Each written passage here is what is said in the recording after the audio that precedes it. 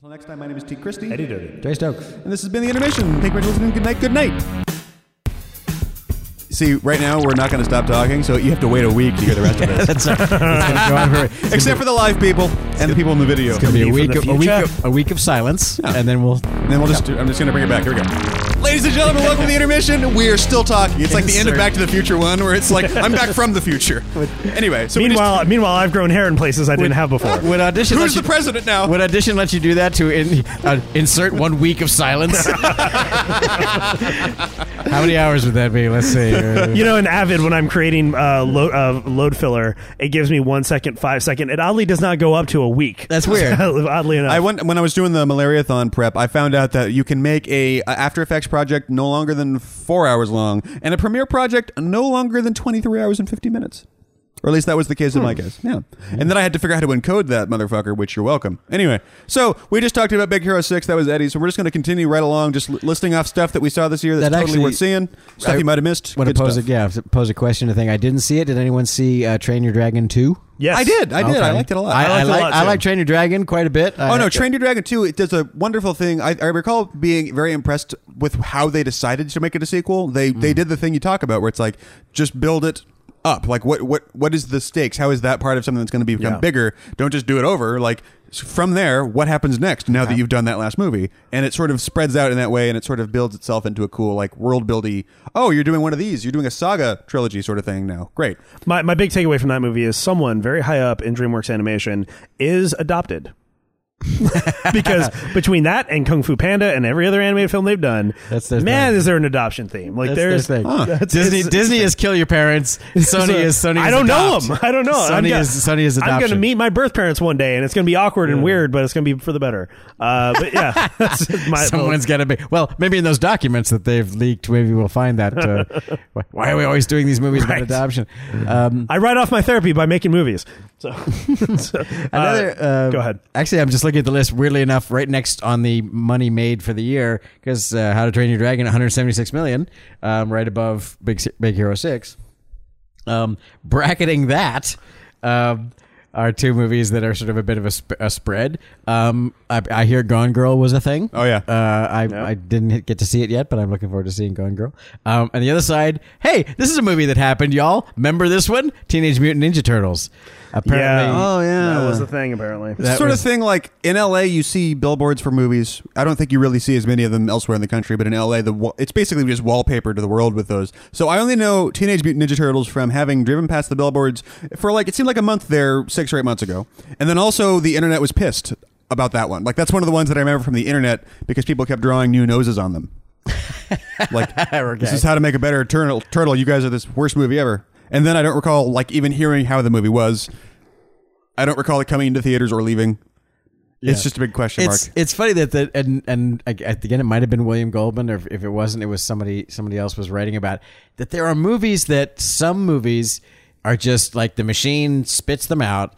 And the marketing machine grinds up and goes, you will see this movie this weekend. And you do. And then you it just leaves your life entirely after that. It's just it's like literally like, you remember that one Big Mac you had at McDonald's at one time? Yeah, exactly. I don't remember that one. No, you might remember the one that had a tooth in it or something like that. But if it was a normal Big Mac, it's like you don't remember it specifically. And some movies are just so formulaic and bland that they're that way. Yeah. And actually, since the first one, every single Spider-Man movie they've made has been that. Yeah. Every single Spider-Man movie is like, oh, that's right. Last week I saw a Spider-Man movie. I kind of remember having done that. Right. If the other way of looking at this is, imagine how psychotic you'd have to be to get excited for an upcoming Spider-Man movie. Yeah. And it'll come out. You'll watch it. And I actually saw the Spider-Man movie that came out this year, Spider-Man 2, in this new rotation that they're doing. I forgot there was a Spider-Man movie this year. Exactly, and it made its money because the marketing machine said, go this weekend, and everyone, okay, and then, now we don't even remember that movie existed. And it was like, yeah, stuff happened in it, and the girl fell down a hole, I think, and whatever. Anyway, it was a thing. Spider-Man 2 is in that zone. And Teenage Mutant Ninja Turtles is kind of like, yes, I must on some Pavlovian level, I must go see the Ninja Turtles movie. And, and boy, there was a whole lot of talk about beforehand with, because the girl played April O'Neil, and where there was a lot of faux outrage about that. And in the end, no one gave a shit about the Teenage Mutant Ninja Turtles. And it's a shame. Did you see it? Why on earth would I see it? Just curious. No reason in hell I would ever see it. This is certainly right at this moment. I miss the presence of Michael with us more, because obviously he would probably have a lot to say about it. Oh yeah. But it's one of those movies that made $176 million. And who the fuck cares? No one's ever going to think about that movie again. You mentioned Gone Girl. I liked Gone Girl an awful lot, and it was it's one of those movies where Fincher's becoming very good at making you feel bad. But it's also, I think I recall mentioning this, maybe it was on Uncomposed, but talking about how the sort of concept of using Trent and Atticus to do his scores has always been kind of an interesting, like, it gives your movie sort of an odd sound sort of vibe. And it wasn't until Gone Girl that I feel like they really, really hit it. And it's just like, that score is perfect for this movie. It's just the most, like, delightfully dreadful thing. It was the feel bad movie of this year, and thank you, Fincher, for that. And never change, man, never change, buddy. Edouard, do you have any more? Yeah, I got plenty more. So I got some docs for y'all. Let's do docs. I'm gonna do docs that are available on Netflix now that you can watch. I never thought I would be, but I'm a huge fan of ESPN's 30 for 30 series. If you're unfamiliar, ESPN, for its 30th anniversary, decided, hey, let's take 30 films and get 30 kind of high-profile documentary directors, and sometimes not documentary directors, just high-profile people, and let them direct documentaries about what the fuck ever they want. And it's provided a mixed bag of results. Some of them are really, really good. Full disclosure, my buddy Royce Toney directed the Run, Ricky, Run one, which was one of the first ones. But it also, and some other bad ones. I mean, what was it? John Singleton directed one about Marion Jones that was kind of bad. I was really shocked with like how not competent that film was. But one of the highlights for me this year, and you don't have to be into sports at all to be into these films, because they don't feel like sports movies. They just feel like really good films. Hillsborough. If you are at all familiar, if you're from our friends across the pond, you may be familiar with what is called the Hazel Stadium tragedy or disaster of 1985. And basically, way too many people got let inside of this football stadium when it was like London versus, I think, big game, Argentina or Belgium or something like that. And a disaster happened, and it was overcrowding. There was pushing, there was shoving, people got trampled to death, and the end result of it was them finally being able to get this gate open, and once they did, just all this humanity spilled out onto the field, and this film has never before seen footage of people being triaged on the middle of a soccer field. 30 for 30 is feature length. Yeah, they're all feature-length thoughts. I thought it was half hour. No, these are not half hours or hour longs. But what does 30 for 30 mean? 30 filmmakers, 30th anniversary of ESPN. Oh. Yeah. I'm sure that makes sense when you watch the commercials on ESPN for it. Yeah. But Hillsborough... Just looking at the title, I'm like, I don't get what that means. I could give a shit about football or soccer, as we call it. I don't give a fuck. But as a story and a level of just story well tragedy... told. Jesus Christ. Yeah, I think I'm familiar with the incident. Yeah, it has interviews with many of the police officers who were refusing to basically open the gates. Because there's elements of class here too. These were essentially like the bleachers of the Titanic, seats. except that's a really good comparison. And so many of these police officers are speaking for the first time about this issue. I would say just you could peruse the entire 30 for 30 catalog. There's some really good ones in there. The Brian and the Boz one, which is about Brian Bosworth and what a massive dick he was. But the other one I'm really going to call out, which made me tear up quite a bit, Hawaiian, the story of Eddie Aikau. If you are from Hawaii or if you've ever lived in the island, you have seen bumper stickers called Eddie Would Go. And the reason why is because it's about Eddie Aikau, who is one of the most famous Hawaiian surfers of the 70s, who was also the only lifeguard at Waimea Bay. Waimea Bay, I used to body surf it, and I'm somehow alive. Waimea Bay is one of the most challenging surf beaches in the world, because it can go from 5-foot, 6-foot breakers to 40-foot breakers really quickly. Really? Oh, yeah. And close to shore. Like really, I didn't it's know this that happened. wall of water and just drops down. My wife It's almost like a Looney Tunes wave. It is. I mean, you've never. It's kind of unreal unless you see it. But Eddie Aikau was a national treasure of Hawaii, and I say national because the Hawaiian people, as a culture and on its own, the movie is very melancholy in terms of how it talks about. I mean, our country got bought and sold without any of us having a say in it. And we're suddenly Americans, and we're just trying to make do with the best of it. And the Americans come in, turn all of Waikiki into tourist land. They shove us up north to the northern shore. They basically pushed us aside, and they started these surfing clubs and surfing competitions with no actual Hawaiians in it, even though surfing as a art is inherent to our culture, dating back thousands of years. And as a result, it's just very sad. And it interviews all of Eddie's family and just in how he was like this, what they call in Hawaii, a waterman, just someone who, whether it's boating, surfing, swimming, fishing, they're just in tune with the water. They know and can read the waves. Eddie was the guy. And as a result of this, there was this cultural club that started like, hey, we're going to sail boats in the traditional Polynesian way, and we're going to try to make these mass trips. And Eddie famously died when the boat was taking on water, and he swam out to rescue people, and he never came back. And Eddie's somewhere out there to this day. And whenever the saying is like, if you see a wave, it's like, fuck, that's way too big for me, but Eddie would go. Oh, I see. And it's just really, it's beautiful cinematography. Has a feeling similar to like Dogtown and Z-Boys in the terms of like, we were doing this and no one was paying attention, and it was amazing, and it spawned a whole culture. But man, it's both of those films very good. You don't have to be into surfing or soccer. I'm certainly not into soccer, and it's really good. It's really something.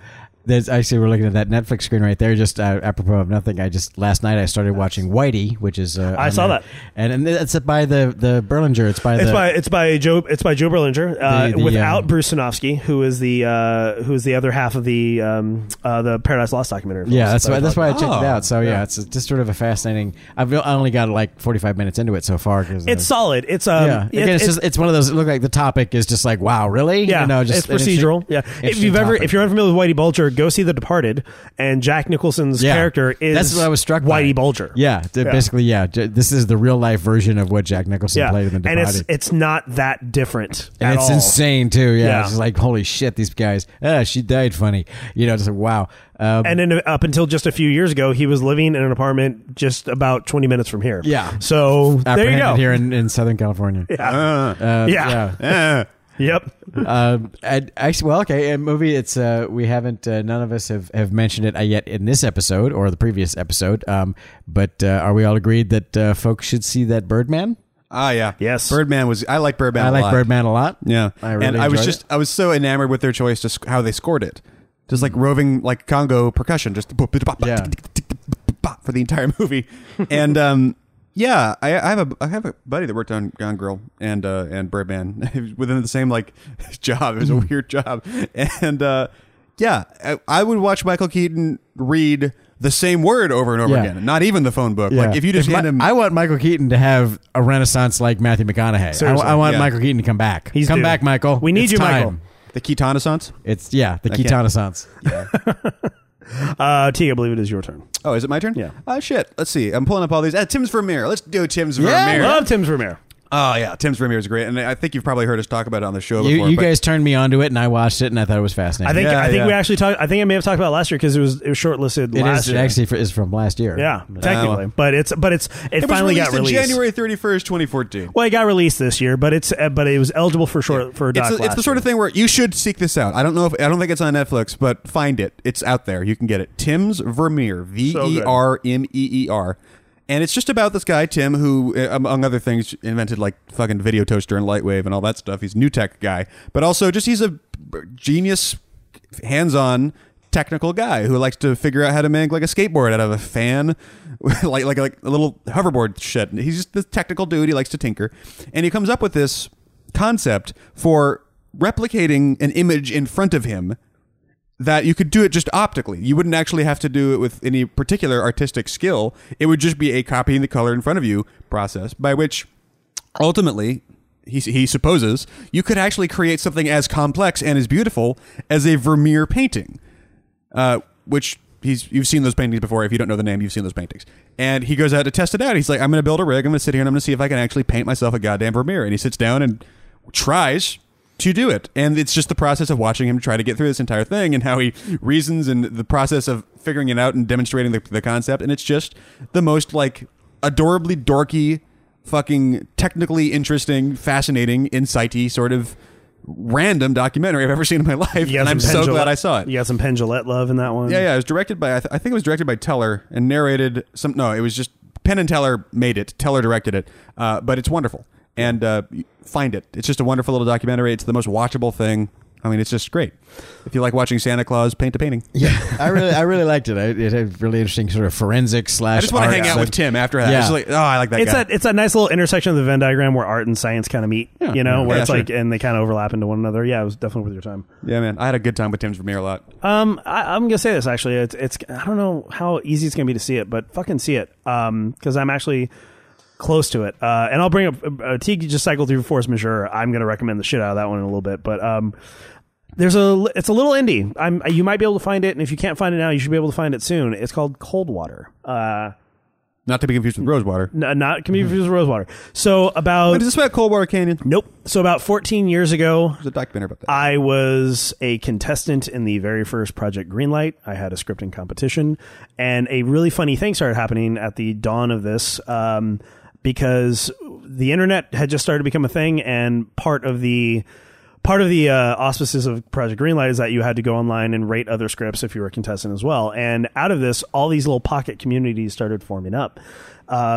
New York, a bunch of Greenlight contestants in New York founded Agony, Area Greenlighters New York, and out here in Los Angeles, I was a founding member of FLAG, the Foundation of Los Angeles Greenlighters.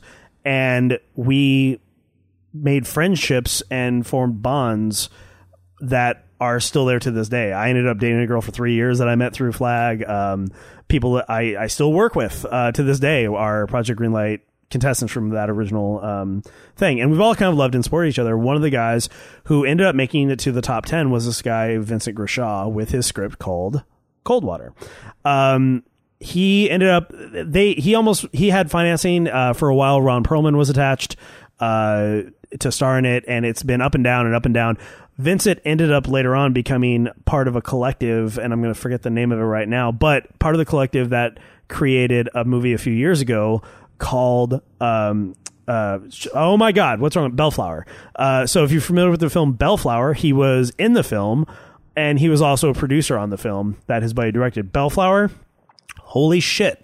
It's such a good fucking movie. And it was one of my favorite movies of that year. Whoa, look at this. Two friends spend all their free time building flamethrowers and weapons of mass destruction in hopes that a global apocalypse will occur and clear the runway for their imaginary gang, Mother Medusa. That's sold. Let's that go. Is wow. one. Okay. I want to watch the kids make flamethrowers. That is absolutely true. And the thing is, the director of that is Evan Glodell is a real life tinkerer. All the shit they build in the film, he built. So the old 1980s sedan that dispenses whiskey as you drive, he built that. The Medusa, which is a muscle car Mad Max inspired thing that has flamethrowers and cameras, they actually fucking built that. The flamethrower they built in the beginning, he actually built that. But that movie, the description you read of Bellflower is true, but it's also about a relationship gone bad. And it's fucking with flamethrowers and the apocalypse and Lord Humongous, who they reference constantly. I hope so. That became an indie darling. That got released. That played Sundance. It made a lot of top 10 lists that year. And because of that, they approached Vincent and they said, "What would you like to do?" He's like, "Well, I want to direct." And he's like, "Do you have any scripts?" He's like, "Funny, you should ask." And so him and another Greenlighter, a guy I'm still friends with on Facebook, Mark Penny, they did a pass at the draft, and they made Coldwater, which is about one of those juvenile reform camps where it's like a boot camp, and how shitty they are, and how like it's about one of those gone bad, and it's an immense little film. It's a cast of unknowns, and I highly recommend it. I recommend this film every chance I get. I read the script 14 years ago, and there have been revisions and redrafts, and there have been some changes, but the spirit of that first script is still present in this film. But yeah, it came out, it got released intermittently this year. I think there was some sort of home, look it up. I don't know for certain, but if you get a chance, go see Coldwater. So wow. And I believe Trey's turn is up now. well, keep talking because I'm trying to think. Doc Sub just asked, "Have I seen Citizen 4 yet?" Yes, we did our shortlist episode right prior to recording this, and I sing the praises of Citizen 4. I technically should not have been able to see it, but it leaked. I got the hookups. Holla if you hear me. Hey! Your name's on the list now. Wasn't there one movie recently that did its distribution via BitTorrent? Like they endorsed it through BitTorrent. It was the Pirate Bay movie. Yeah. AFK. Not AFK. surprising. Yeah, and so they're like, fuck it, was released via BitTorrent. I think you're going to see more of that, actually. I think there's a way to monetize that, but...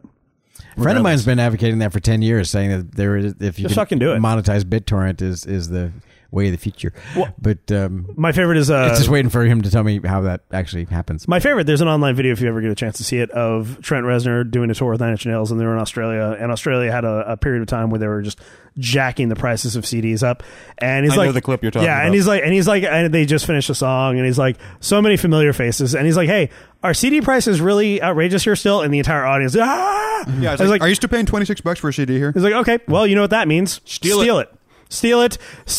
Steal 10. Give them to your friends. Have them steal it. Steal it until you are blue in the face, because that is the only way these motherfuckers are going to learn to not do. And it's just the balls on Trent Reznor. Pretty amazing. Spoken like a true revolutionary who's already made his money. Yeah, exactly. So that's fine. I will say this, and I'm swimming against the upstream here. Is as much as I enjoyed the first one and had no reason to, I just was like, oh, that was an entertaining movie that I found interesting. I tried to watch the this year's, and I guess we're about to get a third one or whatever, but I could not get through Mockingjay. I got about like 20 minutes into Mockingjay, and I was like, yeah, I don't care. I dug it. It was fine. I just stopped watching it, even with Philip Seymour Hoffman on the screen. I was just like, I don't. That's my new thing. It's very rare. I've never walked out of a movie in a theater because that's never happened. But more and more, my thing is like I get halfway through a movie and I go, do I care what happens from here on? I don't care what happens. I'm still alive. Yeah, I can stop this. I'm still alive. I could go do something else right now. And Mockingjay was just one that I was like, is that the one that just came out? No, it's Catching Fire. The previous one? Yeah, the second one. No, Mockingjay just came out. Catching Fire is the one you're thinking of. Yeah, that's right. Yeah. Well, that can't be right. Yeah. No, because Mockingjay Part 1 just came out now. Okay, and has already made $250 million? Yep. Okay. Yeah, it was a big opening last week. Okay, so that just happened. Catching Fire is the one that's Catching on Fire is the Netflix one I'm thinking about. Yeah. So I needless to say, I haven't seen Mockingjay either, but Catching Fire came out on video early this year, and I was like, yeah. I didn't know anything about the plot of Catching Fire. Did you get into it far enough to find out that there's a second Hunger Games? Well, I don't think I got that far. It's like, oh, there's going to be another Hunger Games, and then like, boom, you're back into the first movie again. Yeah, I want to talk about, like, okay, and so who cares? If that's fine. I've actually read the book. Build the Death Star again. Then what a genius idea. But again, the first Hunger Games, I was like, wow, what a fascinating concept. I sure hope they don't just run that into the oh god, here we go. So I don't know, but you tell me. You guys made it through through Catching Fire? Yeah, I thought it was fine. I liked it. I thought it was fine. I thought it was perfectly functional. It's like the way I look at it. It's like, do I want? I have. I have friends who have daughters in the 12 to 13 age range, and they're going to go see a movie with a woman in it, or with a teenage girl in it, and it's like, you could do a lot worse. You could do a lot worse. As far as like, if it's full of cod liver oil and good for young girls, that's fine. I'm not arguing that. I'm grading on a curve. I can't help but view things through a lens of that these days. I have to. That's just how my mind works these days, and so that's always going to be present in my mind now. Is how a lot of the shit affects the younglings. I was surprised that despite my probably not altogether healthy like for Jennifer Lawrence even. Yeah. I was like, hey. Did you ever see Winter's Bone? I still need to see that. I mean, you can see there's a direct line. You see that and like, oh, of course they cast her in Hunger Games. Like there's just a direct through line. Tigerfur. There was a Muppet movie this year. Yeah, and it did not do well. I have not seen it. Muppets Most Wanted. Shit. Nope. Did not do that well. Did I see well. that? Is that the one? Yes. I think I saw that. Get to the point where you can see a Muppet movie and forget it happened. I think I saw that movie. It's a crime caper, yeah. Sounds yes, like I did see this movie. And oh my god! Ouch! And something Russian prison something Ty Burrell mustache. Ricky Gervais. A little bit of breaking news here, really quick, just because I know people are bringing up Citizen 4 in chat. Just in the last hour, IDA International Documentary Association gave top prize to Citizen 4. Yay! You're gonna see, and like I said in that episode, you're gonna see a lot of the intrinsic, or like a lot of the smaller like in communities of that. You're gonna see that you're going to see Citizen 4 win a lot of those. It's going to be Citizen 4 and the Overnighters that win all those top prizes, and like LA Film Critics Association and all this other shit. Actually, I'll go ahead and drop mine now. No, go ahead. My turn. So Zach Braff got himself a big old bucket of shit, right? Because he apparently Zach Braff is the only person on Earth who I'm aware of that the internet simultaneously fucking hates and also fucking loves. Yeah. Like everyone, like on Reddit, he's simultaneously like, hey, yeah, I like that guy. He's cool. He always comes and hangs out. And also, fuck that guy. Like, I don't know how it happened. But his movie, Wish I Was Here, came out. And it was a bit goopy, as I was expecting it to be. But I liked it quite a bit. I had a good time with that movie. I would have, if Zach Braff, if some other guy made it, I don't think it would have had anywhere near the reaction it got. And I don't know exactly what Zach Braff ever did to us. But I liked his movie. So way to go, Zach. I liked it. There you go. I don't know if you guys saw it or not, but I saw the trailer and it didn't look bad. Like I have a Mandy Patinkin plays his dad. He's dying, and Zach Braff and his brother have to become like talk to each other again. And, of course, midlife crisis shit. Sure. No, I just I mean the specter of Garden State looms heavy, I think, over the internet. What people? My wife loves that movie. It's twee as fuck. I mean, yes, it's twee as fuck, but you hate it. There are parts that work. Help me understand the hatred for Garden State. I can't imagine anyone working up enough to hate Garden State. To me, it's like hating a stuffed animal. There's there's unconnected emotional payoffs in that movie that it's like, okay, it's about your, trying to carve out your own identity under the specter of this guilt of killing your mother, and also the guilt or injuring your mother, and the guilt of, not having a relationship with your father. And there's this weird chick you meet that you see bits of yourself in, and you fall in love with her, and you've got the Hollywood ending right there happening, and you've got to me, it's like I know it wasn't written for trailer moments, but it's like, to me, it is a script worked backwards from they're gonna wear garbage bags and scream into a canyon and then hug, and then that's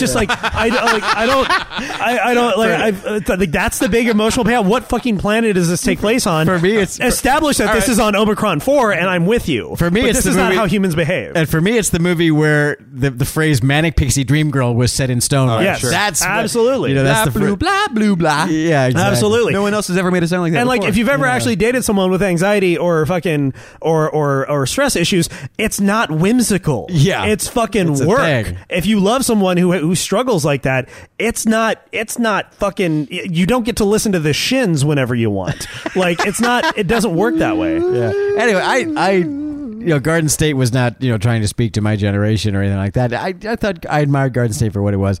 I was like, oh, okay, that was, entertaining and diverging. It wasn't, the ultimate movie of all time. And I didn't make a point of seeing Wish I Was Here, but I didn't avoid it either. I was like, okay. There are a few moments in which, that's Eddie you didn't see that movie, did you? Wish I Were Here? No, you would have the exact same props with that movie. I probably. I feel, Funny wit. I Funny assumed wigs. it would be the same thing. I just feel bad about. I've never seen you this dismissive. They wear wigs. They wear wigs in slow motion. They ride scooters around big empty rooms. A fishbowl. Yeah. I felt for me, I wish I Was Here was more notable for the ridiculous ginned up controversy that came around it. Yeah. Anyway, that's a whole other topic of itself. Is like, how come everyone hates Zach Braff but loves Veronica Mars for the same doing the same thing? Here's the thing. I like the TV show just fine because it's high school. It's how high school. It's like Buffy. That's how high school and young college students behave. If you're 27 acting this way, there is a throat punch in your future coming from me. Like, grow the fuck up. Like, I meant in terms of the Kickstarter reaction. Like, why don't everyone hate Veronica Mars? Was just a thinly disguised Warner Brothers plot. Yeah. Zach Braff legitimately was financing his movie himself, and yet we love Veronica Mars and we hate Zach Braff. That's a whole topic in and of itself that I think we may have already done. They're funding their own nostalgia, is what it is. Yeah, so what I mean, like the number of people nostalgic for Garden State is not as numerous as the number of people nostalgic for I guarantee. Anyway, go ahead. It just got me thinking. Like, it's totally apropos of nothing, but it just got me thinking. Like, right now, I want to go back and document week by week by week, all the shit that the internet got its panties in a bunch about for the last 365 days. Gamergate. Like remember when on Game of Thrones the president's head was on a spike? Remember? That was so important. Oh wow, I forgot. Yeah, about exactly. That. Yeah. There's shit like that every week. Every week. So for one whole week, almost a full month, we were all pissed at Zach Braff for unfocused reasons that we didn't really fully understand. That's a whole apropos of nothing, but I was again, fight the good fight, Zach Braff. Make the movies about, yelling into the infinite abyss if you want to. That's fine. God love you. I got no hatred for you at all. Nothing but love. And but I'm not interested in seeing your movie. But that's your business. Eddie, I had something and then I forgot it. Oh, because life is pain. And I lost it. Queued you up. You did, and fucking hell, Foxcatcher. I'll talk about Foxcatcher. Yeah, there we go. That's what it was. Go run, don't walk. But then again, you may want to walk. I don't know. It's not going to be for everybody. I'm just going to say that 2 hours now. and 15. It's longer than I thought it was. It's a slow moving 2 hours 15. You're going to be if you're not familiar with, that sounds like the worst kind of recommendation. Yeah, it's 2 hours and 15 minutes, but it moves really slow. Okay, let me rephrase. There is always, from frame one, there is a foreboding sense of creepiness and something's not right. Foreboder. It's an interesting story. If you're not familiar with the story of John DuPont and the Schultz brothers, firstly, the Schultz brothers, American wrestling demigods, both Olympic medalists, both world champions, several years. Dave Schultz, one of the best wrestling coaches of all time. Cannot be understated. That said, American wrestling has always had mixed results against the Soviets and some other larger nations that we've struggled with. But this movie tells a true story, true-ish. It fudges some timelines and compresses some timelines down. They're watching the Ultimate Fighting Championship in 1987, and sorry, bro, that's not how it works. But there's basically John DuPont, heir of the DuPont dynasty, famous for making bullets and chemicals that helped kill my dad. So there's that.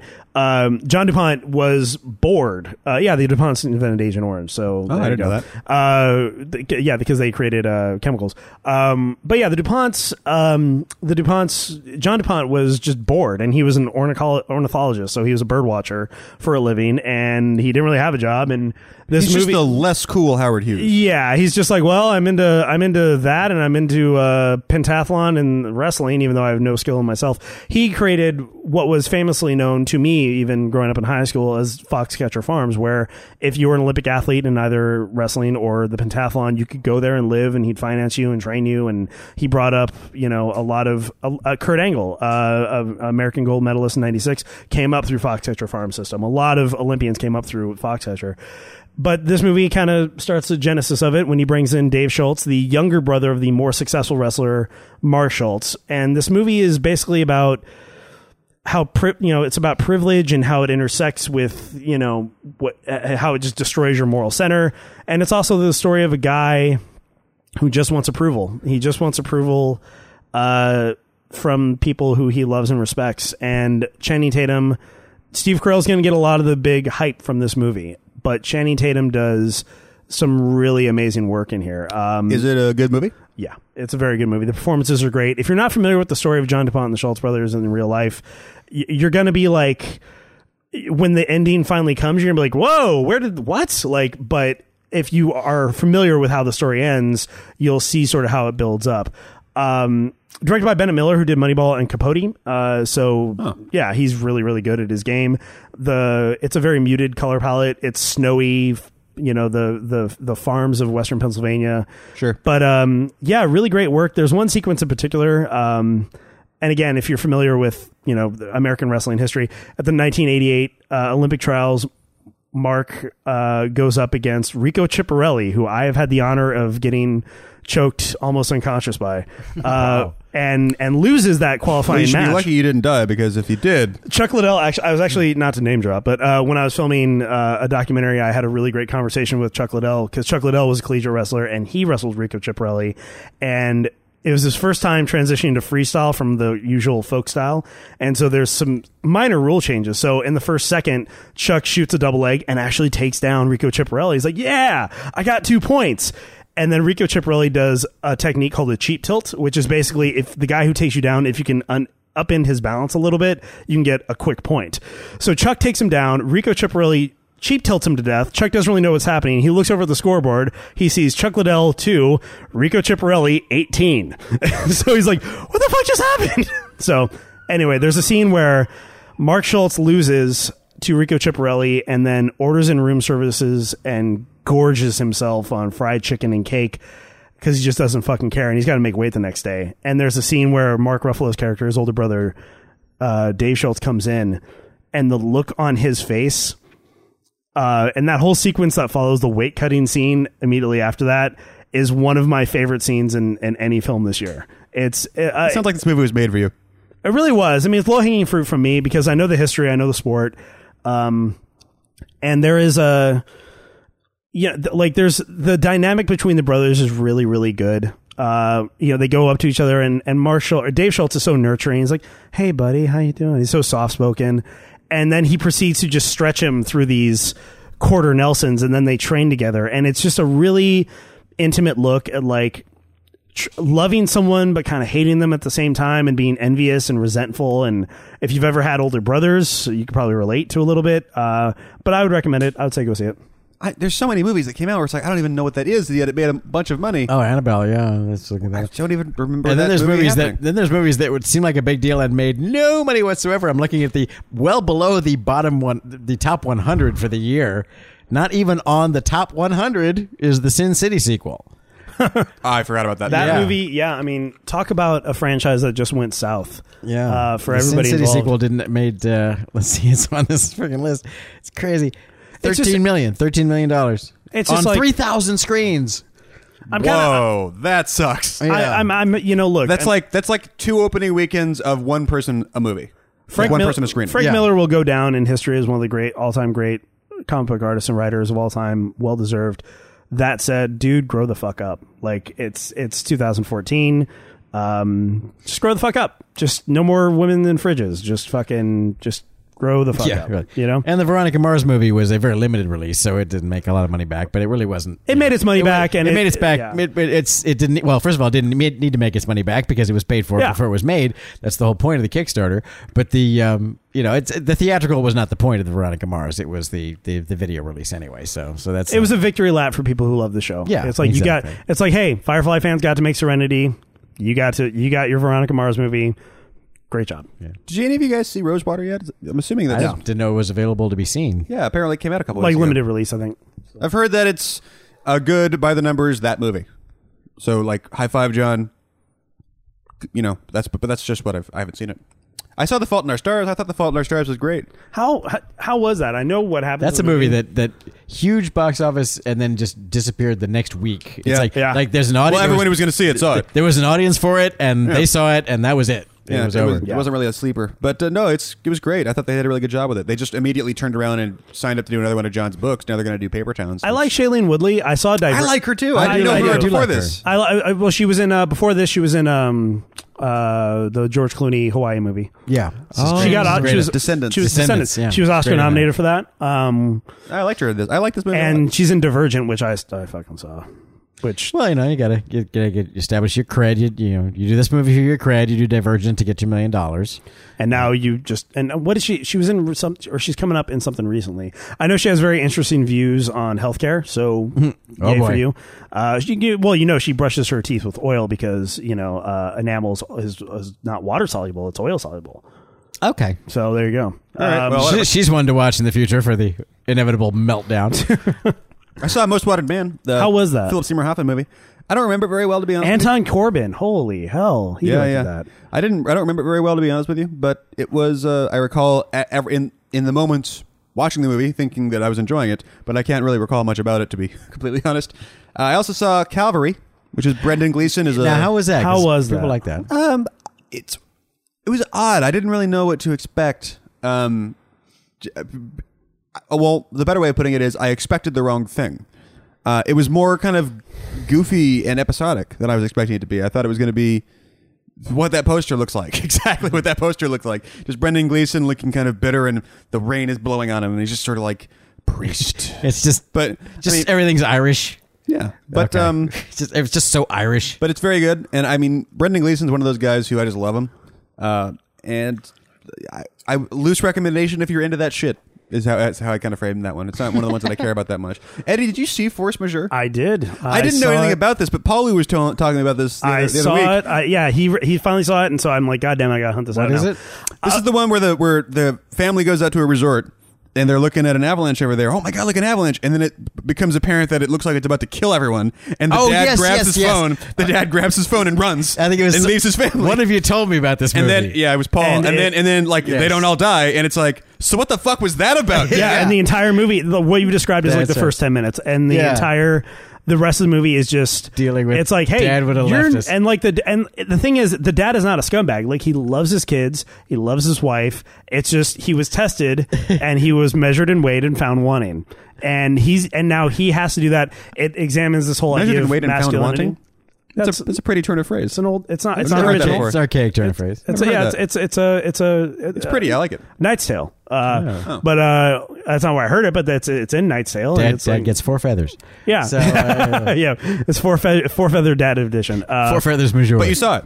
I saw it. I don't. Yeah, it's good. I don't want to say too much about it. It's yeah, I don't want to know more. It's a great. I remember setup is when amazing. Paul Lou told us about it. Like, that's awesome. That's a good the rest setup. of the movie is just, like, and it's not like it doesn't go the obvious ways. It doesn't take obvious choices. It's very realistic choices of just like the wife. You know, it creates like a simmering tension. It's not. It doesn't become a big thing. It's not like they have this massive fight immediately where it's like it plants the seed of the conflict and the rifts that grow. And just not only that, but like the guy realizing, hey, I might be a piece of shit. Oh. And it's easy to be a good dad when you're just having fun swinging your kids around. And that's the easy part of being a parent and a partner. Like, when the rubber meets the road, like, how am I going to live with myself? You know, it raises a lot of questions. So. I keep scrolling around on this list and I keep seeing Forrest Gump and Ghostbusters. Like, Kirk Cameron Saving Christmas. Run, don't walk. Yeah, that's the outrage du jour. Is now has a 0% on IMDb. Yeah, thanks to Reddit, which is of course where all awful things come from. Yeah, but no, that's 8chan. Yeah. So, but it's like yes, it was already not a very good film. But yes, the conservative douchebags have every right to go. And then Reddit made a campaign of let's, vote it down. Right. It's like, yes, that's also not good. That doesn't mean Kirk Cameron is now an awesome person and his movie's not good. But yeah, it's bullshit to like, let's vote it down because we didn't pee on anything today. Zoe Quinn didn't post anything, so what can we pee on?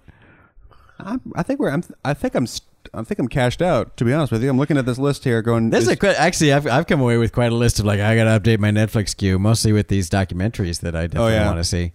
Yeah, I'm not... But yeah, you can't make me watch that... so I guess that's that.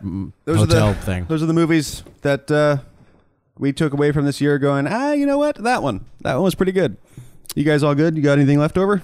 Not anything jumping out at my face, no. I guess. Oh, and like I liked Interstellar, but that's Interstellar's perfectly good. If you haven't seen it, then by all means see it. But oh, you know what? I'll say it. It's not a great movie, but you're gonna be seeing a lot more of him, and because he just got cast in Black Panther. But go see Get On Up, the James Brown biopic. I just got that one I just got that screener, and I was like, I didn't even know what it was. I was like, what is this one? It's the James Brown biopic starring Chadwick Boseman. And I remembered that. Who was Jackie Robinson in 42.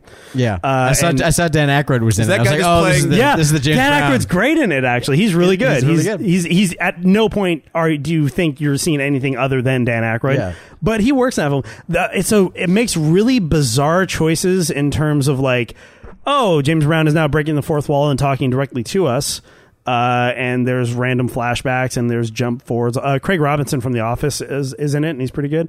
And Jill Scott plays one of his wives at one point. Like there's a lot of interesting choices, but at no point can you take your eyes off Chadwick Boseman. That's cool. He is James Brown at all stages of his life, and you get the whole history, and you get really just the importance of like, wow, he changed music business. Like if you've bought a concert ticket in the last 50 years, it's because of James Brown. You know what I mean? It's really interesting. I haven't, so ha. But no, it's really interesting how he sort of changed the game. And I'm really, Black Panther is a great character, comic book wise, and the fact that Chadwick Boseman is playing him, and from what I understand in the rumors I've heard, slightly spoilery, we're going to see bits of Wakanda in the new Avengers movie. That's a character you can do a lot with, and I'm just happy Chadwick Boseman is working. I'm glad Denzel doesn't have to be in every movie. So, well, apparently Chadwick is just taking over every like prominent black man in history, just one by one. Just one by one. He's going to do King next. It's going to be great. Yep. Yeah, man. I believe that's everything. Yeah, pretty sure. And I was just struck by how many of these movies I've never fucking heard of or forgot entirely. Yeah, it's amazing. But yeah, this was an okay year for movies. There was some good stuff this year. Yeah, better than last year. I feel like last year was kind of a big bummer. But whatever. Yeah, that was 2014, man. Yeah. And this has been The Intermission. You can always find more episodes of this and other things like this at friendsinyourhead.com. You can go to the forum, involve yourself with the conversation. It's a great big people. It's growing. It's wonderful. Just go hang out in the forum. It's better than the show. iTunes, every single week, brand new episode. Twitter.com/friendsinyourhead. Facebook, Friends in Your Head, and friendsinyourhead@gmail.com. Buy our shirts. Give us money. We're not asking. We're just saying. And michaelscottfund.com if you want to throw some shekels at Mike. Holden Hill Design and Maintain the website. And until next time, my name is T. Christie. Eddie Doty. Liam Neeson. This has been The Intermission and 2014. Thank you much for listening. Good night. Good night. 2014, get right the fuck out. You can fuck right off for 2014. Right I was thinking the other day about how, like, in about 5 years, we're going to be dealing with 20s and 30s. Kind of like that. The years are going to be 2020. Yeah. Where were you in 21? Like we're getting to the point where it's we had that in 38. Sounds so old school. school. The 30s, they were crazy. Yeah. Wherever the future, buddy. Wherever you see that piece about that accent, the transatlantic accent, the mid-Atlantic accent? It's been making the rounds. No. This week. Oh, it's a piece that people have been posting to each other. It's one of those sort of YouTube channels like, here's fun facts about things. And it's that is called transatlantic, a transatlantic or a mid-Atlantic accent, because it's not British and it's not American. It's literally a showbiz. It's a showbiz accent. Interesting. In created for movies, and in back in the day.